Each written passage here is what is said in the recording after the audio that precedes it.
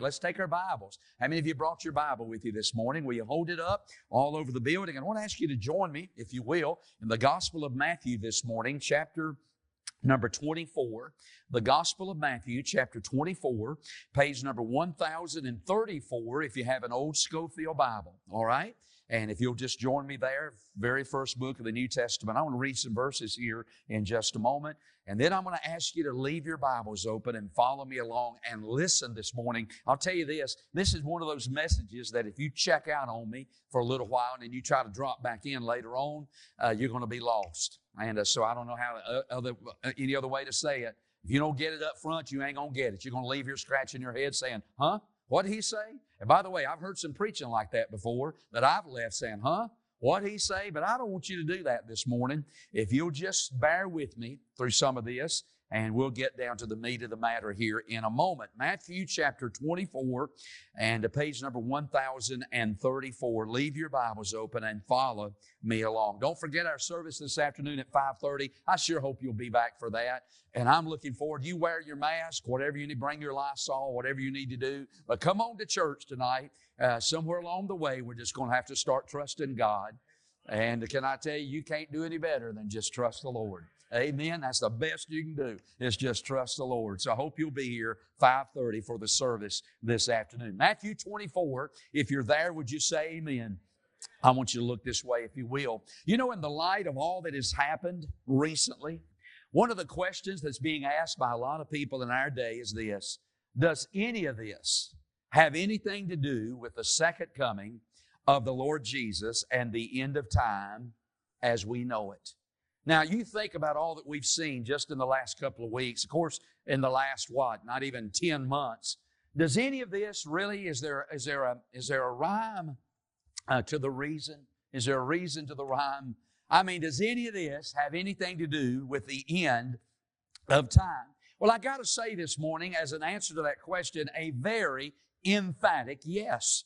With all the unction and the function of my soul this morning, I have to tell you that all that we've seen in the last 10 months has certainly got something to do with the end of time. I'm talking about the spread of the coronavirus, the pandemic, and the push for and now the development of a vaccine. I can clearly see that we are approaching the end of time. I got to thinking about all that with that coronavirus and now the vaccine that is rolled out. You know, we're getting ready for the issue of the 666 or the mark of the beast. And all of this is nothing more than just a precursor, a harbinger of things that's to come. I mean, this world is getting us ready, or not getting us, we're going to be out of here, but it's getting itself ready to receive the mark of the beast. I mean, you stop and think about this. Everywhere you go now, you're scanned for something. I mean, you can't even come to church at 8:30 or Wednesday night without being scanned. I mean, I walked in the door at about 25 after 8 this morning.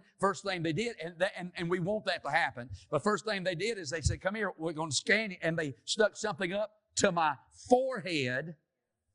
And then I went to the hospital the other day. Over at Forsyth, they got this like TV thing, and you just go and you stand in front of it, see a picture, and it takes your temperature. But I went across the street, the medical part the other day, and before I could go up to visit, they said, hey, can we have your right hand? Forehead, right hand. Now, if you know anything about the Bible, you'll know that at the end of time, before you can buy or sell or do anything in this world, you're going to have a number. You're going to have something that shows that you are a part of the world system, and it's going to be contained in your forehead or in your... Can you not see that we are seeing the setting up for all of this stuff? They're talking about a patch now rolling out before too long that you'll be able to put on. And even the rumors are that if you don't receive the vaccine, that you'll not be able to fly in the United States or internationally. It's going to boil down, rumor has it, even to the fact that they won't let you into Walmart or places like that unless you can show evidence of the fact that you have had the shot, the vaccine for the coronavirus. I said all that to say this, man, boy, it's getting good, ain't it? I'm telling you, we are right at the end of time. And then we see all that's taking place in our nation. You know, the Lord Jesus made a statement one time in the Gospel of Matthew, and He said this: a house divided against itself cannot stand. And boy, as our nation, have we ever seen a time when we are as divided as we are today? I wouldn't be at all surprised. And please, I'm not trying to be an alarmist. I'm not trying to scare people this morning, but I could easily see a civil war breaking out in our nation this coming Wednesday. I don't know. I'm not predicting that. I hope it doesn't happen. My heart was grieved when I saw that it took place in our capital of the day. I wouldn't hoo-poo and yip and hooray. I wouldn't mind egging them on. My heart was hurt by that. That's not who we are in America. We're not some third world country, but even today we're seeing God set aside the United States of America because we know that at the end of time, our nation is not one of the prominent players on the grand scale of things. At the end of time, we're not even prophesied or mentioned in the Bible. So evidently, we have got to be set aside, and we see that setting aside. As much as it grieves me, we see that happening right before our very eyes in America. A house divided against itself cannot stand. We're seeing that. So if you ask me, preacher, has this got some kind of meaning as we move toward the end of time? Is Jesus getting ready to come? 10,000 times yes. Jesus is getting ready to come. But the message this morning is not about what is going on. That's not what we're talking about this morning. The message this morning is about what has gone on. I want to give you a date this morning, and as far as I'm concerned, it is one of, if not the most important date regarding Bible prophecy and the return of the Lord Jesus and the coming of the tribulation period. Here is a date you need to have written in your Bible somewhere. Look up on the screen. It is the date of May the 14th, 1948. Now, most of us in that early service, there wasn't too many of us, too many that were born prior to that date. Most of us in here were not even alive on May the 14th of 1948. In fact, unless you are 72 years of age or older, you were not even alive on May the 14th of 1948. But let me tell you a little bit about that date. That was a Friday. It was Friday, May the 14th, 1948. The World War II had been over for just a couple of years. And what makes that date so important is this. That was the day that the nation of Israel was once again declared to be a state after 2,000 years of non-existence, of being in exile. They raised the flag, May the 14th, 1948, with the six-sided Star of David on it and said, we're going to call ourselves the nation of Israel. You see, at the end of World War I, Britain took control over the land of Palestine.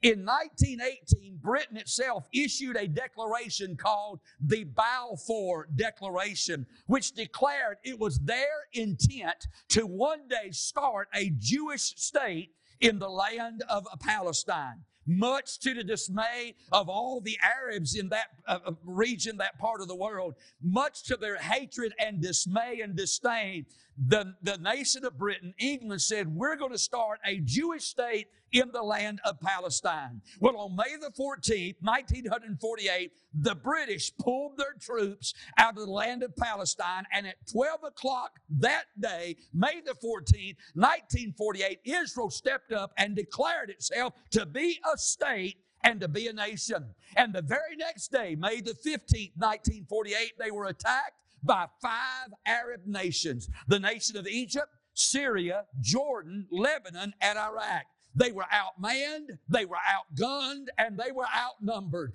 Those nations gathered together for one purpose, and that was to destroy the state of Israel, which was one day old. But by the time the war was over, though they were less equipped, outnumbered, outmanned, outgunned, the Jews had not only fought off their attackers, they had also gained control of the area of Galilee, the seacoast of Israel, and the western part of the city of Jerusalem. You can't stop that which God has declared and decreed.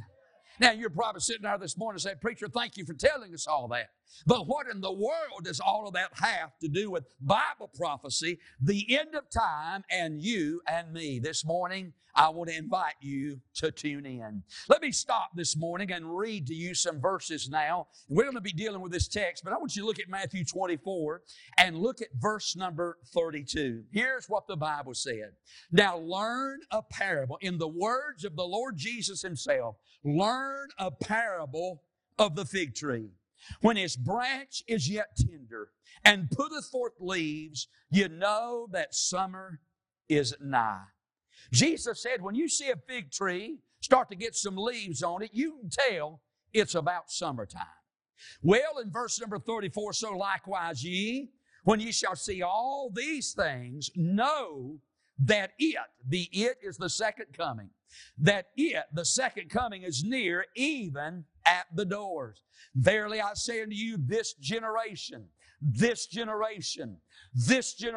shall not pass away till all these things be fulfilled. Heaven and earth shall pass away, but my word shall not pass away. But of that day and hour knoweth no man, no, not the angels of heaven, but my Father only. Jesus here tells us, all right now, if you want to know what time it is, prophetically speaking, look at the fig tree. Now, you and I would think, what in the world does a tree have to do with the second coming? Well, you've got to understand that the fig tree and the nation of Israel throughout the Bible was represented by three different trees in the Bible.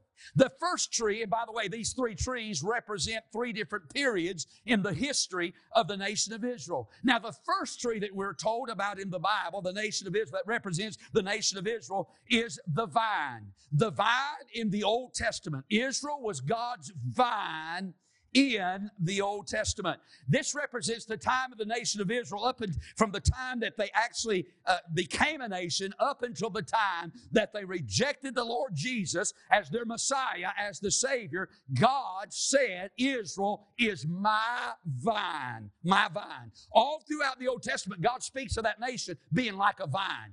For instance, in the book of Psalms, chapter number 80 and verse number 8, we read these words, thou hast brought, speaking of God, thou hast brought a vine out of Egypt. Where was Israel at when they become a nation? They were down in the land of Egypt. The Bible said, thou hast cast out the heathen, speaking about the Canaanites. And God uprooted that vine out of Egypt, and He brought it over there, ran out the inhabitants of Canaan, and God stuck that vine down in the soils of the land of Canaan. God planted it there. Admit, they're His vine. We read again in the book of Isaiah, chapter number 5. The Bible says this, for the vineyard of the Lord of hosts is the house of, say it with me, is the house of Israel, and the men of Judah His pleasant plant. So in the Old Testament, God, the nation of Israel, is represented as the vine. God did everything He could to cause that vine to produce fruit. God put it in a fruitful hill. God planted it in fruitful soil. It got ample sunshine. It got ample rain and waters. It was rained and watered and nourished by the milk and Canaan, by the milk and honey in the land of Canaan. God blessed that vine. God prospered that vine. And then God came down from heaven and He looked for some return from that vine, some fruit from that vine. And God sent His prophets down, and those prophets came looking for some return for God, for His vine. By the way, if you belong to God, there ought to be some fruit in your life, friend. There ought to be something in evidence of the fact that you are God's property. But when those prophets begin to look, in Isaiah chapter number 5, we read this. The Bible said they looked that it should bring forth grapes. And it brought forth all right, but it brought forth wild grapes.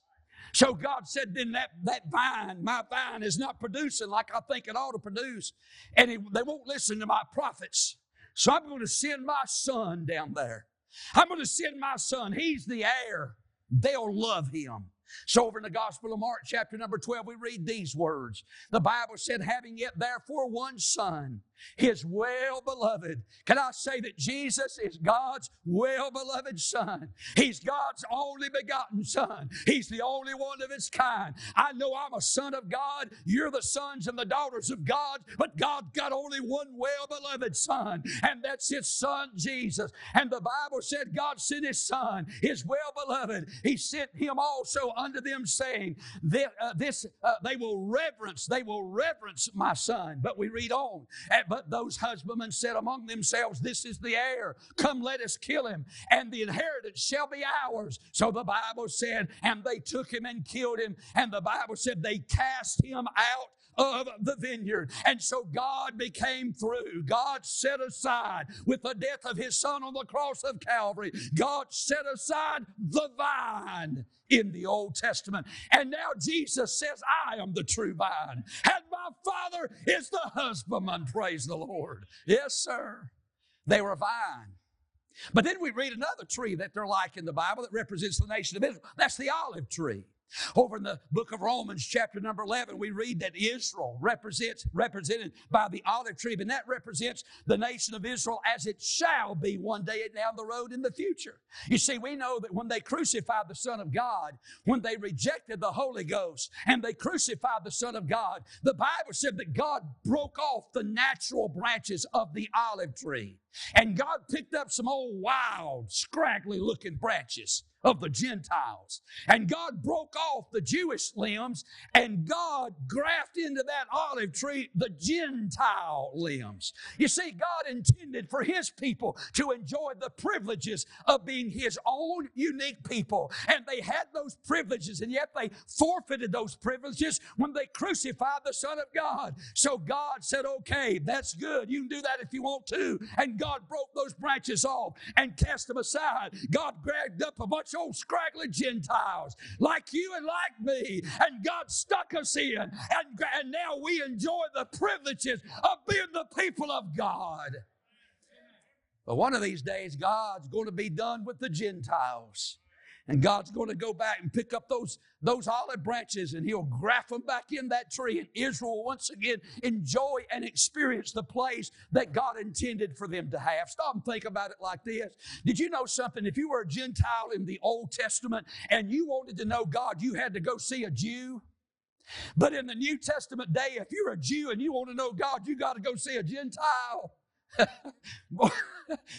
Hey, did you know something? In the Old Testament, if God had something to say, He spoke in Hebrew. But you know, in the New Testament, God got something to say, He spoke it in Greek, the language of the Gentiles. I don't rejoice over the fact that Israel set aside God and God set aside Israel, but I sure do rejoice over the fact that God found me as just an old scraggly old thorn bush one day, and He picked me up by His grace and stuck me in the tree, and I've enjoyed the privileges and the blessings of God that God intended for us to have. Amen. Olive tree. God's not through with the Jew.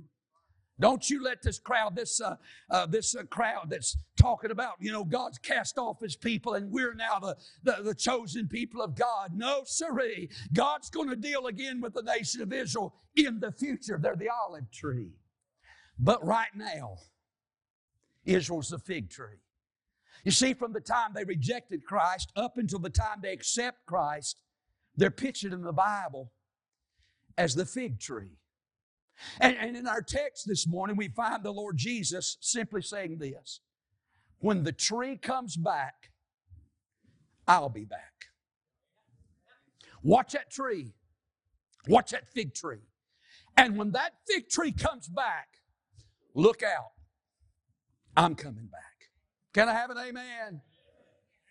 And we see that in our text this morning. I want you to notice a couple of things. I know I've already preached, but can I preach a little bit more about this? I'm kind of a little bit excited about it this morning. But I want you to think with me, back a couple of chapters earlier, we have the miracle of the fig tree. Back in chapter 21, if you'll just flip back there for just a moment, chapter 21, about verse number 18, we find the Lord Jesus is on His way into the city of Jerusalem just a couple of days, a day or two away, before He is to be crucified. And the Bible said that as He enters the city that morning, He's hungry. And He comes to a fig tree. And this fig tree has foliage, but it doesn't have any fruit. It has leaves, but there are no figs. And Jesus, the Bible said in that chapter 21, about verse 18, 19, the Bible said that Jesus cursed that tree. And presently, that'd be like our way of saying, and immediately it withered away. Immediately it died.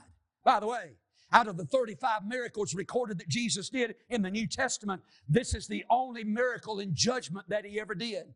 This is the only time that He exercised judgment in a miracle. And the Bible said that when He came to that fig tree, picked up the leaves, wanted to get some figs off of it, there were no figs, only leaves. Again, a picture of the nation of Israel. They had all the rituals, all the routines. They went through all the motions of their religion, but there was no fruit there. There was external evidence, external examples, but there was no internal evidence of a relationship with God. And the Bible said that Jesus cursed that tree, and the miracle of miracles, that tree immediately died. Speaking of the nation of Israel.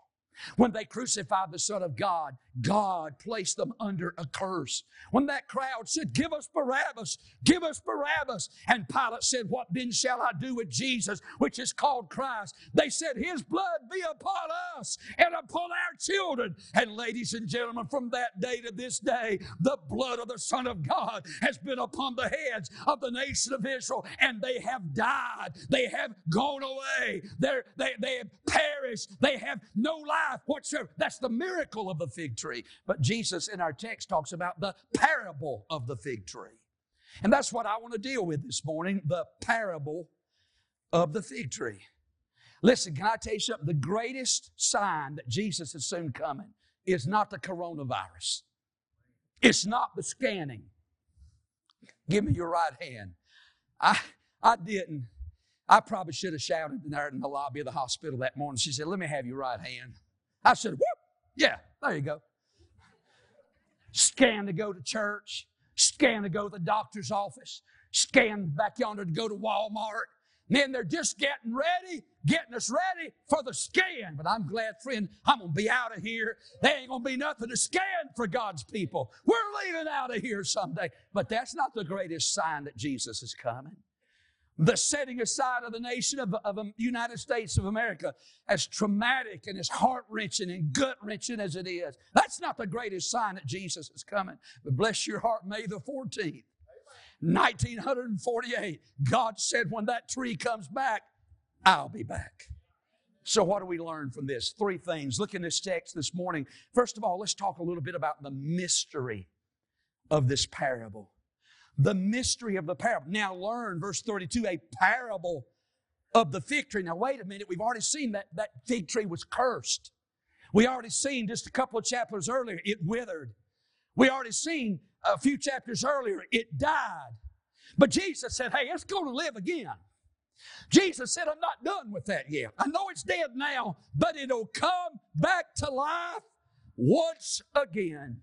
Where there was no life, prior to May the 14th, 1948, there was no foliage. There was no fruit prior to 1948. On May the 14th, 1948, the branches of that old tree began to lift again. The leaves began to sprout again. The fruit began to hang off the limbs again. It's alive. It's alive. That tree did not die once and for all. It is alive once again.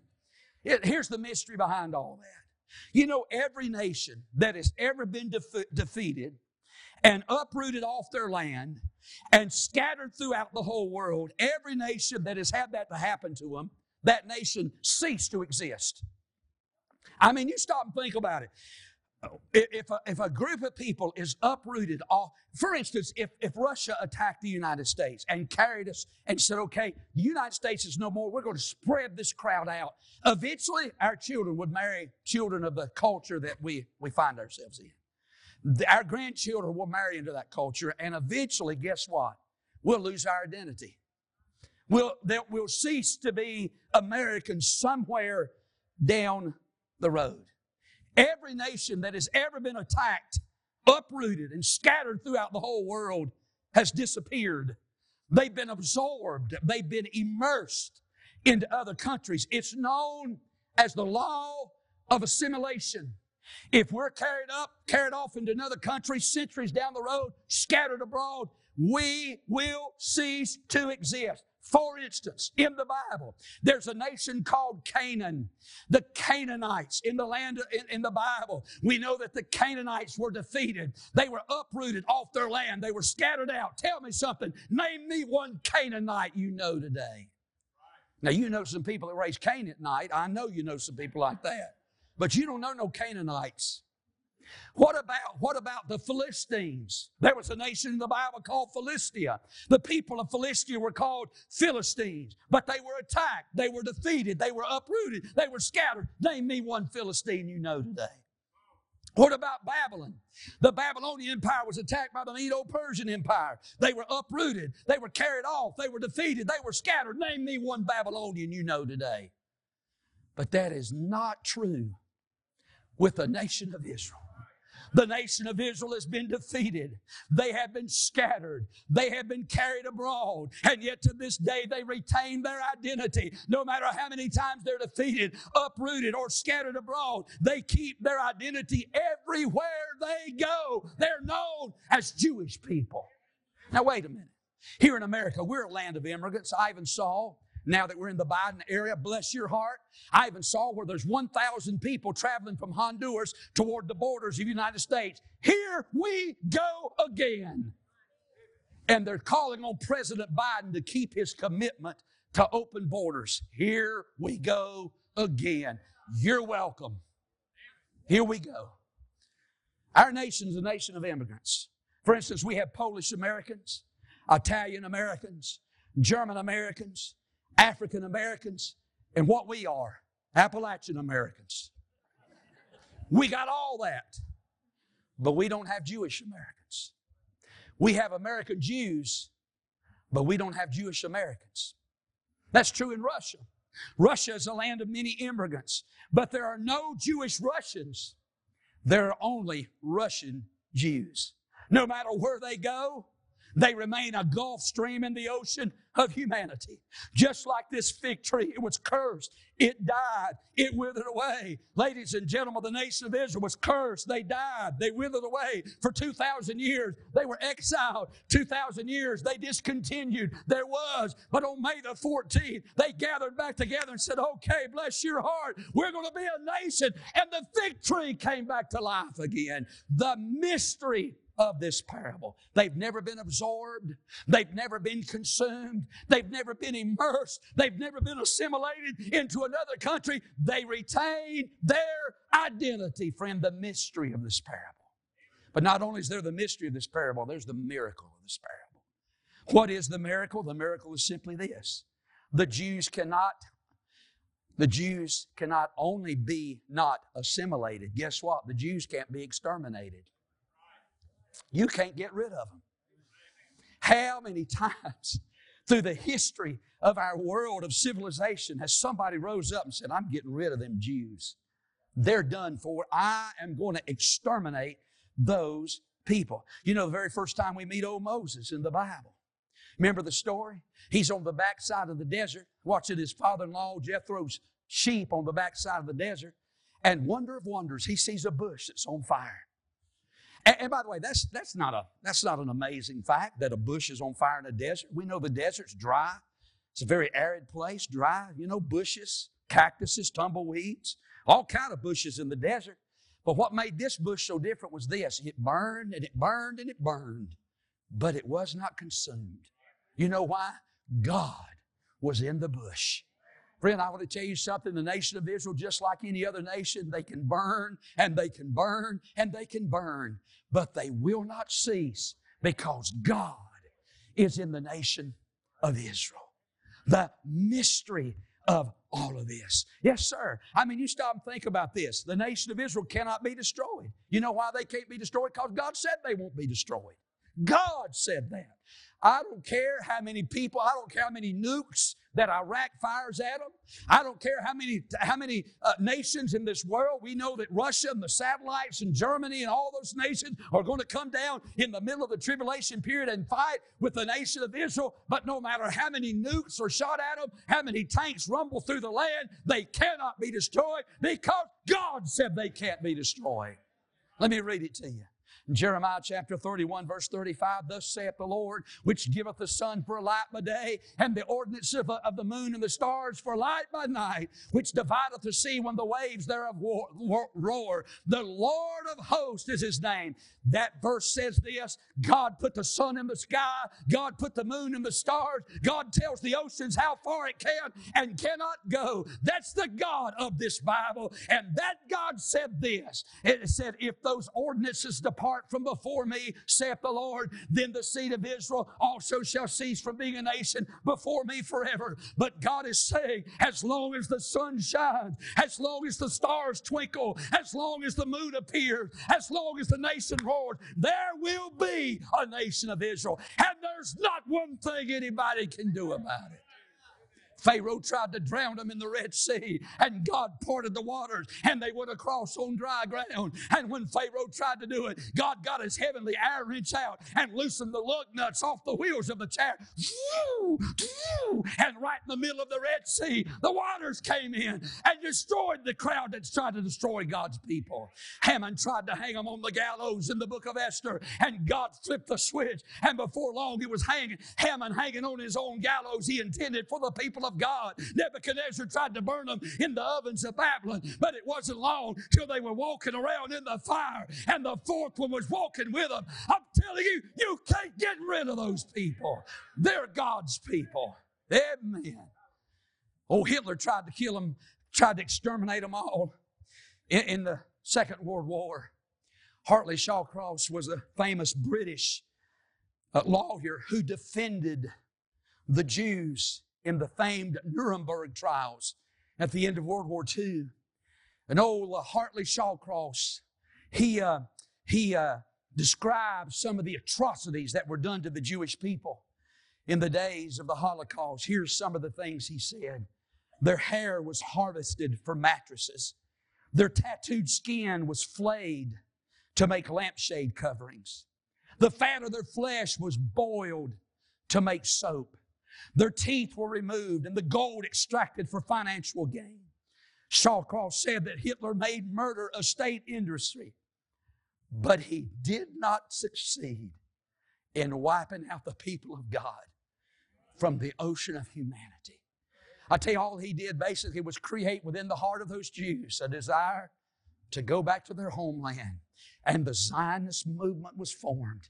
It was born in the heart of Jews who for some reason got a desire. They got a burden to go back home. And even up to last year, in the midst of a pandemic, 20,000 Jews from all over the world went back home to the land of Israel. You say, preacher, what's happening? I'll tell you what's happening. The fig tree is alive again. May 14th, 1948. So we have the miracle. We have the mystery. But here's where I wanted to get to, and that's this. What's the message of this parable? Well, the message of this parable is simply this. When the tree comes back, I'll be back. When the tree comes back, when the nation of Israel comes back, and I got to thinking about this, Brother Baker. There are 3 times in our Bible the nation went away and came back. And all 3 times they gave us something amazing. When they went back into the land, when they went down to the land of Egypt, when they came out, they gave us the Bible. When they went into Babylon and came out of Babylon, they gave us the Son of God, the Lord Jesus Himself. And then in AD 133, when they were attacked and scattered throughout the world, on May the 14th, 1948, they came back. They're going to give us the second coming of the Son of God. I tell you, bless your heart. Listen to me. I know some of y'all are discouraged and defeated because I'm just as disgusted as y'all are over past events recently in our country. I've heard some of our people say, I think I'm just going to quit. God let me down. Will you come up here for just a minute? Can I tell you something? Are you kidding me? God's let us down. God ain't let us down. God's just speeding up the process to get us out of here. And you want to pout and quit and get your ball and bat and go home? Who you kidding, friend? We're this close to the second coming of Jesus, and we're going to quit over that? I'm telling you, He's getting ready to drop out of heaven at any moment. I don't want Him to find me home watching Gunsmoke on Sunday night. I don't want to quit. No, sir. Jesus is coming again. Jesus said this. Look at this. I'm so convinced about this. Look at verse 34. Verily I say unto you, this generation. Now, He's not talking about the generation He was speaking to in Matthew 24. He's talking about the generation He's speaking of. The generation that sees the rebudding, the rebirthing of the nation of Israel. 72 years ago. I'm not going to ask y'all, I'll put Brother Buddy on the spot. But how many of y'all were alive 72 plus years ago? Don't raise your hand. Okay, raise your hand then. How many of y'all were alive 72? How many of y'all are older than 72 years old? You raise your hand. You all won't go. You all won't die till Jesus comes again. Now, I know you say, oh, preacher, you just set a date. No, I didn't. No, I didn't. Jesus said in verse 36, of that day and hour knoweth no man. I'm not setting any dates. But I tell you, bless your heart, what I know, this generation will not pass away till all these things be fulfilled. And as I close this morning, when He does come, there's only going to be two types of people on this earth. Only two. Not Democrats and Republicans. Not Tar Heels and Blue Devils. Not Red Sox and Yankees. The only two types of people. Look at verse number 40, and we're done. Then shall two be in the field. The one shall be, what's the word? All right, let's read it again. I want you to get it. Then shall two be in the field. The one shall be, and the other. Everybody in this room will either be in the taken crowd or will be in the left crowd. And can I tell you something? I just looked this up between services. You check behind me. The word taken there in Matthew 24, 40 and 41 is the same word receive in John 14, 3. Same word. Let not your heart be troubled.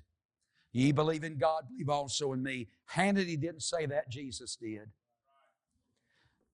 Let not your heart be troubled. Ye believe in God, believe in my Father's house are many mansions. If it were not so, I would have told you. I go away and prepare a place for you. And if I go away and prepare a place for you, I will come again and take you. Same word. Take you unto myself. That where I am, and you gonna quit? Have you lost your cotton? It's one thing to lose your mind, but have you lost your cotton picking mind? You're gonna quit.